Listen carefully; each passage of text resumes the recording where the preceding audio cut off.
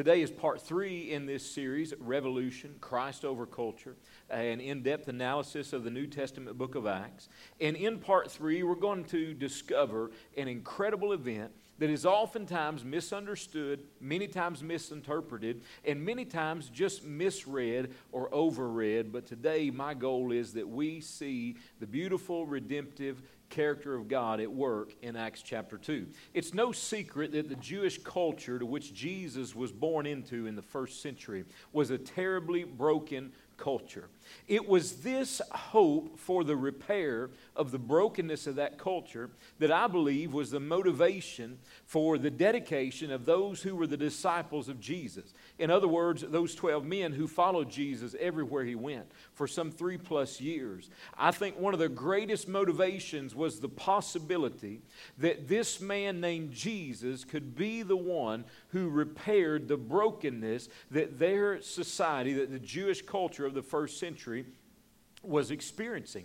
Because of this dedication, which was brought about by this brokenness and by the hope for the repair or the restoration of this brokenness, they would endure multiple confusions and disappointments throughout their following of this man named Jesus. Now, we have seen in the previous lessons of this teaching series on the book of Acts, we have seen that in the previous days, in the previous months prior to Acts chapter 2, there have been a great deal of disappointments that most of these men who were apostles, who were followers of Jesus, had chosen to endure. Even though perhaps for moments in the midst of those difficulties, they had temporarily defected from their faith, if you will. They endured that disappointment for the most part, and we see them reconvening in the first chapter of the book of Acts, listening to the words of the resurrected Lord Jesus, listening to them ever so intently, knowing that God was going to do something. But we arrive at the book of Acts having observed these, specifically at Acts chapter 2, having observed the endurance of this difficult time, not only through the crucifixion and the burial of Jesus, when they anticipated he would be the one who would overthrow the Roman government, because that was their limited perception of the task of the Messiah.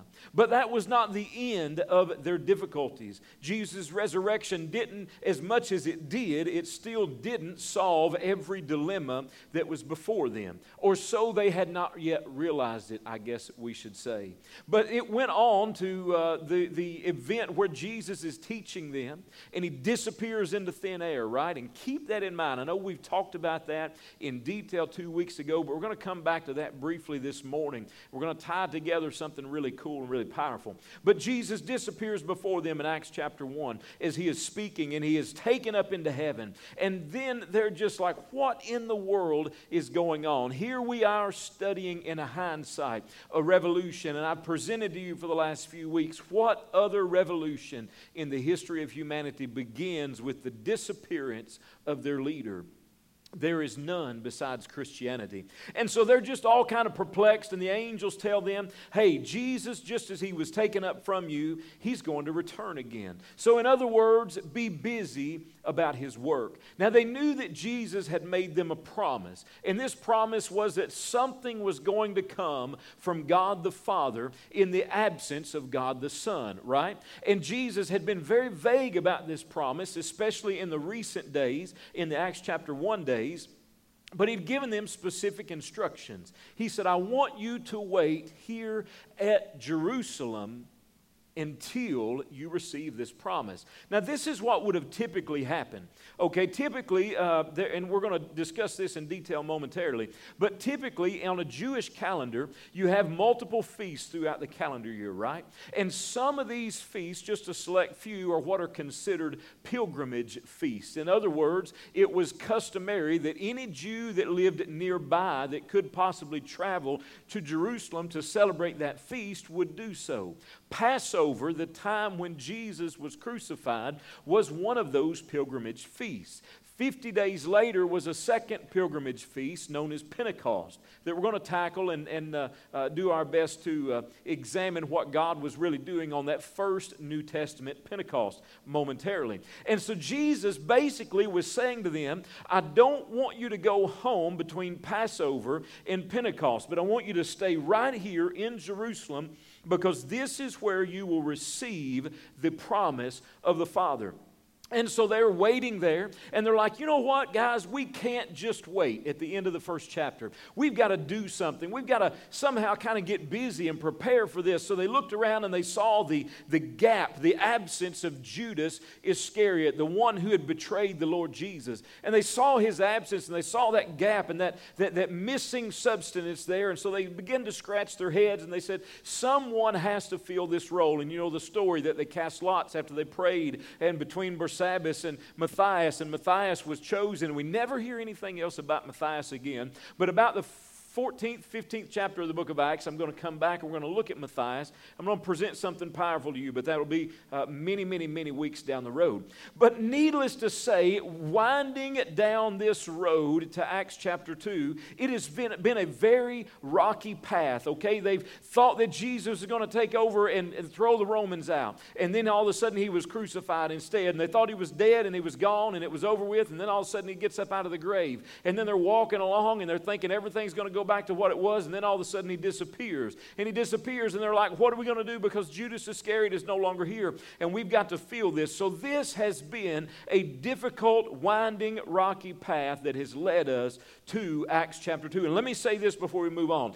Looking in the lives of those disciples, arriving at Acts chapter 2 and verse 1, we could say the recent weeks, the recent months have been crazy, but something good is about to happen. And I cannot help but look at our lives and our situations in America, in Kentucky today. The last several months have been crazy, but I believe something good is about to happen. Are you with me this morning? Let's pick up at the end of that rocky path in Acts chapter 2, where we will begin to see this incredible transformation take place. We'll begin to see this revolution birthed and come forth like a roaring lion that will turn the world upside down. Acts chapter 2, we arrive at it and we see this bold statement. When the day of Pentecost had come, all of the disciples were all together in one single place. I mentioned to you briefly earlier that Pentecost was a pilgrimage feast, or so it was understood in the Jewish culture. This meant that any Jew who lived around nearby Jerusalem would take time off work, they would take vacation, they would go to Jerusalem, and they would find their families and their friends there, they would stay with them, and that's very important to note because it's going to be foundational to the next several chapters of the book of Acts and our understanding thereof. But they would stay with them for the Feast of Pentecost. And it was kind of like a 3 or 4 or 5 day event. You know, some may linger a few more days past that. And it was a little bit of a reunion. And they celebrated what God had done for Israel. Specifically, Pentecost was the celebration, that was the feast that celebrated the giving of the law. So place this in your mind on the Jewish calendar, if you will. You have the feast of the Passover. And the Passover celebrated just exactly what its name was. The Passover, that first Passover when Israel were slaves in the land of Egypt. And God said, hey, it's been enough. It's been 400 plus years. That's enough. I'm going to bring you out. And this is how all this is going to happen. And we saw all those details about the plagues. And there's so much depth there. I don't have time to detail this morning. But God said, you're going to kill a lamb. And you're going to put the blood of the lamb on the door of the post of your house. And the death angel is going to pass over you. Hence the name Passover. This was the greatest event in Jewish history at the first century. Okay, this was the thing the Jews hung their hats on in that day and time.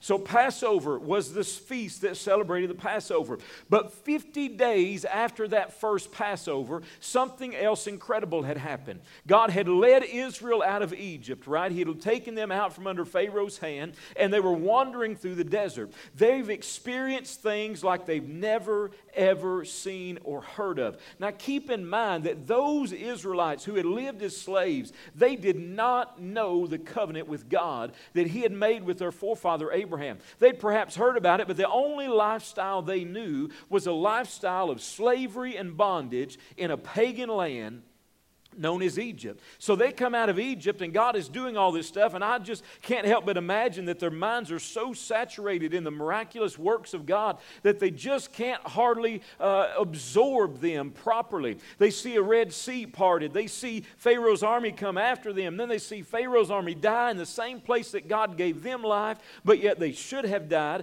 And all these incredible acts happen. They see when they get thirsty that Moses strikes a rock and water comes out of the rock. They would later see crazy, incredible things like manna fall down out of heaven when they were hungry every morning. And God provided their every single need throughout this desert experience. But God's desire was not merely to just bring them out of Egypt, let them wander around the desert like a bunch of toddlers, and then God just give them food and water when they're hungry and thirsty. But God said, my desire here is to reveal myself to you because you've been stuck in bondage in Egypt and you don't know who I am. And I believe this morning that God's desire for us, the church, for His people this morning is that we allow Him to reveal Himself to us, because this world has clouded our minds. It's clouded our eyes. It's stopped up our ears, and we have failed to absorb the incredible character of God.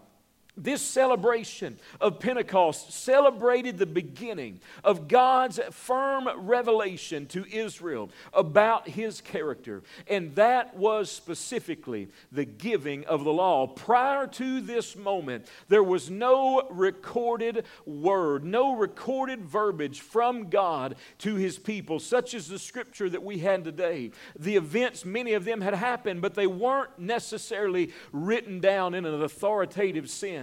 And so God said to Moses, I must give clear instruction to my people. So Moses, 50 days after the Passover, God would call him up on top of a mountain called Mount Sinai. And for 40 days, Moses disappeared from the sights of the Israelite. Keep in mind that these disciples in Acts chapter 2 have just experienced some 40 days with Jesus, and then suddenly He has disappeared for 10 days, and they're obeying. However, in Moses' absence, in Moses' disappearance, the people of Israel, they begin to get antsy. And they begin to think, what has happened to Moses? Man, he tried to hike up the mountain and a wolf came and just tore him to pieces and ate him for lunch. We don't know what's going to happen. We need a God. We need a leader. So keep in mind this, that Moses was the only one of these Israelites who had separated himself from Egyptian culture for 40 years prior to the Passover. Every single one of the rest of these million-plus people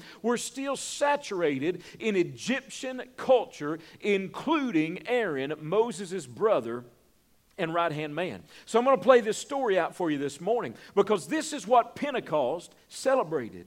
It celebrated the giving of the law. And as Moses was taken up onto Mount Sinai to receive that law from God, and he's out of the sight of the people of Israel, and they don't know where he's at, they don't know what's going on, they don't know God's given him the law, they just know their leader has disappeared, right? And they don't know where he's at or what's going to happen to him or what has become of him. So they begin to get antsy and they begin to become impatient down at the bottom of Mount Sinai. And they say to Aaron, Moses' brother and right-hand man, they say, Aaron, we don't know what's become of Moses. Somebody has got to step in and give us leadership and give us a God. And so Aaron said, you know what, you're right. We need leadership. This Moses guy, he talks about one God, and we all heard our great-great-great-great-grandparents talk about one God, and we've heard these stories, but in Egypt, we had all these gods, so what's it going to hurt if we have another? So Aaron said, hey, guys and gals, I tell you what to do. Remember all the jewelry that you borrowed from the Egyptians prior to our Exodus and prior to the night of the Passover. Take all the jewelry off, take your earrings out, take your watch bands off, take all the gold and bring it up here and throw it in the campfire, and we'll see what can become of what God gave us from the Egyptians. And so the scripture actually accounts for us in Exodus chapter 38 that all the gold was thrown into the fire and a golden calf just kind of popped out of the fire. We know that didn't happen, right? It was molded, it was shapen by the hands of these Israelite leaders. Now, this was very significant in the list of gods that the Egyptians would have worshipped. And I don't have time to detail that for you this morning, but I will say this. that this was merely a misunderstanding of who God was based on their prior understandings of multiple deities in a polytheistic culture that they had been saturated in Egypt. You say, Pastor, is it really important what I put in my mind? Is it really important as a believer what I listen to, what I watch, who I hang around, who I'm friends with, all this stuff? Absolutely. I don't believe God calls us to become spiritual recluses, but this story in and of itself is proof that when we absorb things that don't necessarily instruct us properly about the character of God, that when we get to a point that we really need to know who He is, we will grossly misinterpret and miss the mark, as Paul would say, speaking of our carnal nature. So anyway, this golden calf pops out of the fire, and the people begin to worship this golden calf. And Moses all the while is up on Mount Sinai, and he's hearing from God. He's one-on-one with God, and he's just on an absolute literal and spiritual mountaintop. And then God says, okay, Moses, here are the 2 tables of stone of the law, and God's written them with His own hand, and He says, Moses, take these and give them to my people. And Moses is so proudly exiting the mountain of Sinai, and he's walking down the mountain. He's got these 2 tables of stone with the very word of God pinned with the finger of God in his hands. And he begins to hear a noise. And the scripture says, Moses said, what is the sound I hear? It's not a sound of war. It's not that the people are being taken over by foreign enemies or something like that, but it sounds like celebration. I wonder what they're celebrating. Surely they didn't despise me that much that when I left they threw a 40-day party. What are they celebrating? And Moses gets closer to the camp, and he spies out the golden calf. And he sees the people dancing and celebrating and worshiping around that golden calf. And he becomes very angry. Now, before we get to the anger of Moses and what it brought about, I think it is very noteworthy that back in Exodus chapter 32, verse 1 told us about the absence of Moses. Verse 4 told us about the procurement or the production, the fabrication, that's the word I'm looking for, of the golden calf. But verse 5 is incredible because there Aaron sets the golden calf before the people of Israel. And for years and years and years, I missed this scripture reading this text. Moses sets that golden calf, that false idol, before them. And he says in verse 4 and 5, he says, this is your God that brought you out of the land of Egypt. Wait a minute, there was no golden calf that carried them out of the land of Egypt. And then Aaron goes on to say, worship him today and tomorrow is going to be a feast to the Lord. But how often do we perceive this as just the Israelites had just said, well, we're done with Jehovah God, we're done with the Creator, we're done with Moses as God, let's just go to worship a golden calf. That wasn't at all what had occurred. Rather, what had occurred is these Israelites were so saturated in pagan, polytheistic culture that was their limited perception of God. And I know that today our minds are so saturated in carnality and worldliness because of the society that we live in, because of the brokenness of our human nature. But this morning, let me declare to you, God desires to reveal Himself to you and I in an incredible and pure manner. Moses looks at the worship of the golden calf.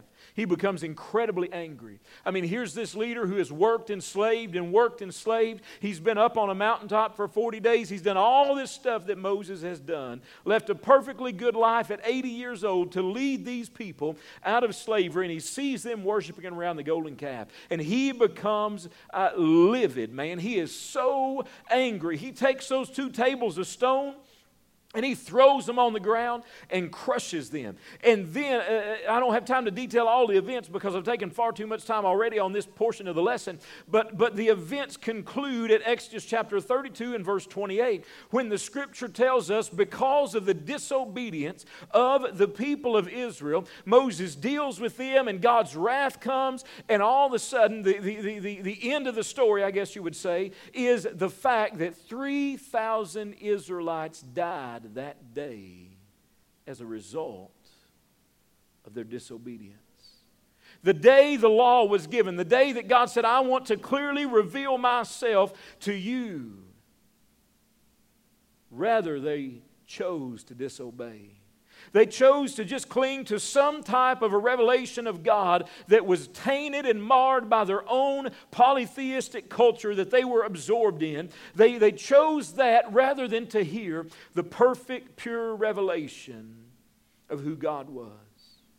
The story of Pentecost is an incredible story because it is detailing for us God's redemptive character and how God is desirous above all to redeem the brokenness of His prized possession of creation, humanity. The story of Pentecost is redemptive in multiple ways. But the first manner in which it is redemptive is it was redemptive to the broken nature of the people of Israel. This was not just a mysterious story where people begin to speak in tongues and crazy things happen and the church is birthed and we just kind of read over it and think, man, I don't really understand that. And then we go on to chapter 2 and chapter 3 and 4 and 5 and everything just becomes somewhat normal. But there was something absolutely unprecedented that God was declaring in regards to His redemptive nature. Through the story of Pentecost, first, as I mentioned previously, it was redemptive to the nation of Israel. The story of Pentecost goes something like this, that the day of Pentecost had fully come and they were all in that upper room. They were there together, the same place, I believe, where they ate the Last Supper with Jesus, the same place where they prayed and chose Matthias to be the fill-in for Judas in his absence. And this is where they had stayed for some 10 days after the ascension of Jesus. And something began to happen. All of a sudden, the Scripture says in Acts chapter 2, verse 2, that there came a sound from heaven like a rushing mighty wind. It sounded like a freight train that nobody had ever even heard before. And then something came not only through sound, but something came through vision. The Scripture says the next detail of this occurrence was that cloven tongues, divided tongues as of fire, diverse tongues, if you will, set on fire, appeared before them. Literally, that was the vision that they saw. And they rested upon each of their heads, upon each of their bodies, and then all of a sudden they just began to declare the works of God, and everybody started to hear in his own language. Do you remember that this was a pilgrimage feast? There would have been people in Jerusalem from everywhere that spoke all different kinds of languages, and it's actually accounted for later on in Acts chapter 2, but everybody began to hear in their own. We're going to detail that, and its dynamics momentarily. But as we go on, people begin to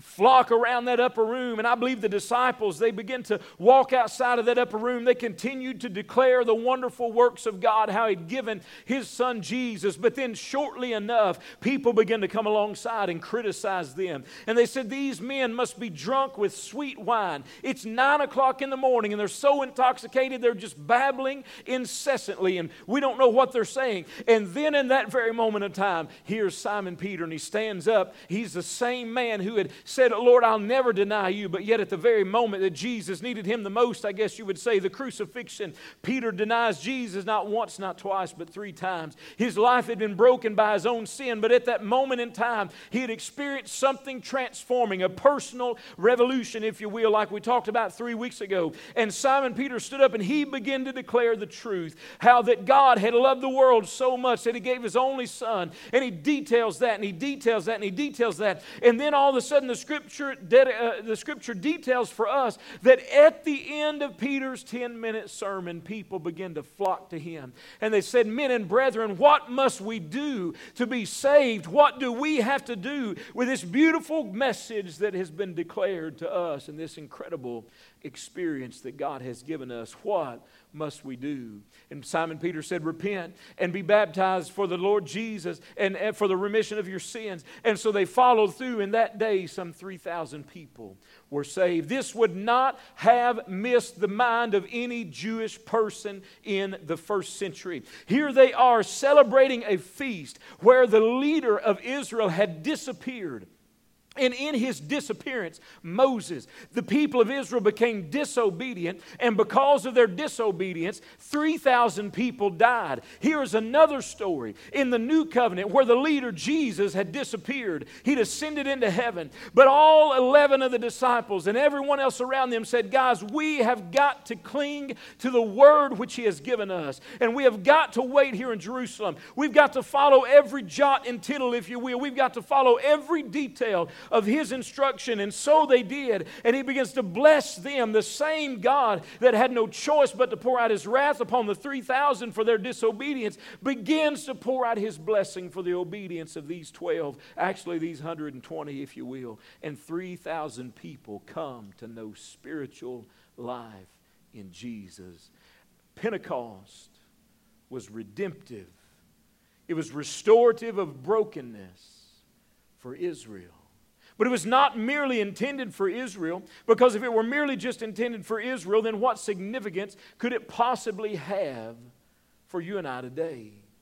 It was also redemptive. It was also of a restorative nature for the entire world, both Jew and Gentile alike. Predating the foundational covenant to the nation of Israel, the Abrahamic covenant. Predating the Abrahamic covenant, the story of Abraham following God, and God saying, hey, I'm going to make a great nation out of your descendants, and all nations of the earth are going to be blessed, a prophecy about the Messiah. Before all that happened, there's an incredible story in Scripture that happens on the heels of Noah and his family being rescued from the flood. It's found in Genesis chapter 11. And it accounts for us that several generations after the destructive flood of Noah's day, Noah and his, those 8 people, they're saved by that boat that God had instructed Noah to build. And they go back into the earth, and they begin to repopulate the earth and replenish the earth. So the earth under them had kind of began to adapt to this fresh new sense, if you will. And so several generations later, the people are still so tightly bound and tightly wound together. They were all from the same lineage, like many people here in Lincoln County. They're all from the same lineage. Their family tree's kind of straight, and they're all speaking the same language and the same words. And they said, hey, our unity is so powerful that we could actually take over God. We could reach heaven on our own. Genesis 11 accounts that story, how that those men and women said, we're going to use our togetherness, our unity to reach all the way up to heaven. And they begin to build a tower. And God Himself recognizes the power of human unity. But because of their own attempted self-righteousness, because of their own works and effort to reach heaven themselves, God had no choice but to strike them down. And at that moment when He struck them down, they all began to speak in diverse, different languages, but they couldn't understand one another. And now their unity of self-righteousness, that they attempted to exalt above the righteousness of God, now that unity had been torn asunder. It had been divided into a million different pieces through the power of diverse language. And all of a sudden, no one there who was building that tower could even understand what each other was saying. And so they named that place Babel, in the Hebrew Babel, which means to be confused. They named it Babel. They went out from that destructed tower, and they went on about their way, and the story of creation just continued with nothing incredible coming from that day and time. The human race was divided here. But at the day of Pentecost, God said, I'm going to restore the brokenness that was brought about by man's own self-righteousness and his desire to exalt his own self-righteousness above my righteousness. Because it was at the day of Pentecost that God said, I'm going to allow everyone to hear the gospel declared from someone who does not know their language in the ears of their own native language. Now, I'm not going to get doctrinal here this morning, maybe later on in this study, but not today. But regardless of whether you believe or don't believe in the gift of the unknown tongue, Acts chapter 2 was probably not the experience of the, quote, unknown tongue, because this was a supernatural ability to speak in other known tongues, but they were unknown to the person who was speaking to them. But can you imagine the division that had occurred based on the self-righteousness of humanity that had cost them so much because of their rebellion? Now Pentecost is the revelation of God's desire, His redemptive character, to say the gospel is not just for one group. It is not just for one religion. It is not just for one race. It is not just for one lineage. But whosoever will, let him come. It was this very premise that was foundational and that would later lead to that great divorcement of God saying that His covenant was only with Israel, and that great expansion to the entire world, when in the book of Acts God would say to Simon Peter, "Arise, kill and eat," looking at the four-footed beast of the field. And Peter would say, "Nothing common or unclean has ever touched my mouth." And God said, "If I created it, it's not unclean." And the church it was revealed to them that the gospel was good for both Jew and Gentile alike. This was the foundational stone that built us to that point. Pentecost was a revelation of God's redemptive desire, not only for Israel, but for the entire world. And finally, if I may this morning, I want to declare the last thing that God said, "I want to redeem" through the story of Pentecost. And that thing was you and me. These incredible details lead us up to Simon Peter's sermon. He stands up on the day of Pentecost and he begins to declare some type of an answer to these otherwise confused men and women. These guys aren't drunk with wine, he says, as you suppose. But this rather is what was spoken by the prophet Joel. In the last days, God said, "I will pour out my Spirit upon all flesh, and your sons and your daughters will prophesy, and your old men will dream dreams, and your young men will see visions, and upon my servants and my handmaids I'll pour out my Spirit in those days, says the Lord." And Simon Peter goes on and on and on and on, and he begins to declare that God is doing something, if I may summarize his lesson, that God is doing something far greater, on a grander scale than they could fathom in their minds. And it was all about the individual. In Acts chapter 2 at verse 1, they were gathered together in one room. In chapter 2 at verse 3, it says that it appears to them, they heard the noise, and it appears to them the gift of divided tongues. In verse 8, all the people began to come from miles around, and they began to say, "We hear in our own language." And then Simon Peter stands up, and he doesn't change the subject. But in chapter 2, verse 14, he says, "God wants you to know. Be it known to you." In verse 17, he says, "This is for all of mankind." In verse 22, he makes a declaration, "Men of Israel, listen to these words. Jesus the Nazarene, a man attested to you by God with miracles and wonders and signs which God performed through him in your midst, just as you know this man delivered over by the predetermined plan and foreknowledge of God. You nailed him to a cross by the hands of godless men and put him to death. But God raised him up again, putting an end to the agony of death, since it was impossible for him to be held by death's power." And he wraps it up in a summary in verse 37, 38, and 39. And he says, "When they heard this, they were pierced to the heart. And they said to Peter and the apostles, 'What must we do?' And Simon Peter says, 'Repent, each of you, and be baptized in the name of Jesus Christ for the forgiveness of your sin.'" This was not merely an event significant to Israel in its overall redemption and restoration. It was not merely an event significant for the overall restoration of the broken world in which we live, but it declared restoration to you and to me. And of all the incredible things we're going to read and study in the book of Acts, this is what set the church ablaze.